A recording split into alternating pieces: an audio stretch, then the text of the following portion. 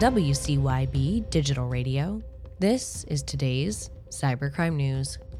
GoDaddy's network suffered a multi-year security compromise that allowed unknown attackers to steal company source code, customer and employee login credentials, and install malware that redirected customer websites to malicious sites, according to Ars Technica. The company, which is one of the world's largest domain registrars, says that 3 separate security incidents happened between 2020 and 2022, all of which were carried out by the same intruder. The U.S. Securities and Exchange Commission has been made aware of the incident. From the Wall Street Journal, the U.S. Justice Department is partnering with the U.S. Commerce Department to launch the Disruptive Technology Strike Force. The new initiative will pair federal prosecutors with Commerce Department agents to investigate and prosecute criminal violations of U.S. export control laws, which pertain to the set of regulations that restrict the sale of technologies with both commercial and military uses. This is part of a widespread effort to block foreign adversaries such as China and Russia from obtaining sensitive data and technologies.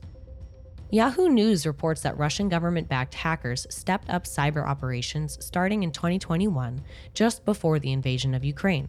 In 2022, Russia increased its targeting of users in Ukraine by 250% compared to 2020, and its targeting of users in NATO countries by over 300%. Among the hacker groups that organized cyber attacks on Ukrainian and NATO institutions are Frozen Lake, Cold Driver, and Summit. Experts name phishing as one of the attackers' main strategies. A phishing scam cost the small city of Hilliard, Ohio, a suburb of Columbus, over $218,000, according to USA Today. Authorities say emails from a fake paving company tricked an unnamed accounting assistant, who has since been let go, into handing over the bank routing information of one of the city's vendors. Officials are committed to finding the perpetrator, and an investigation into the full scope of the incident is underway. From the record, the president of Moldova has asked for support from other European nations to defend the state from Russian threats. The call for help has come at a moment of crisis for Moldova in light of the prime minister's resignation due to domestic challenges, including inflation and energy security issues. The president is accusing Russia of waging hybrid war against Moldova, including through propaganda and disinformation, alongside multiple cyber attacks and false bomb alerts.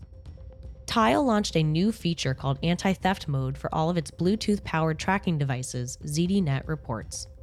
The feature is designed to let users track their devices while staying under the radar, so to speak, so a thief with your stolen item doesn't find out you're onto them. The new anti-theft mode is the latest development in an ongoing discourse over the misuse of Bluetooth trackers. The company has additionally said it will impose a $1 million fine on anyone convicted of illegally tracking a person with a Tile device. Reporting for Cybercrime Radio, I'm Hillary McClure.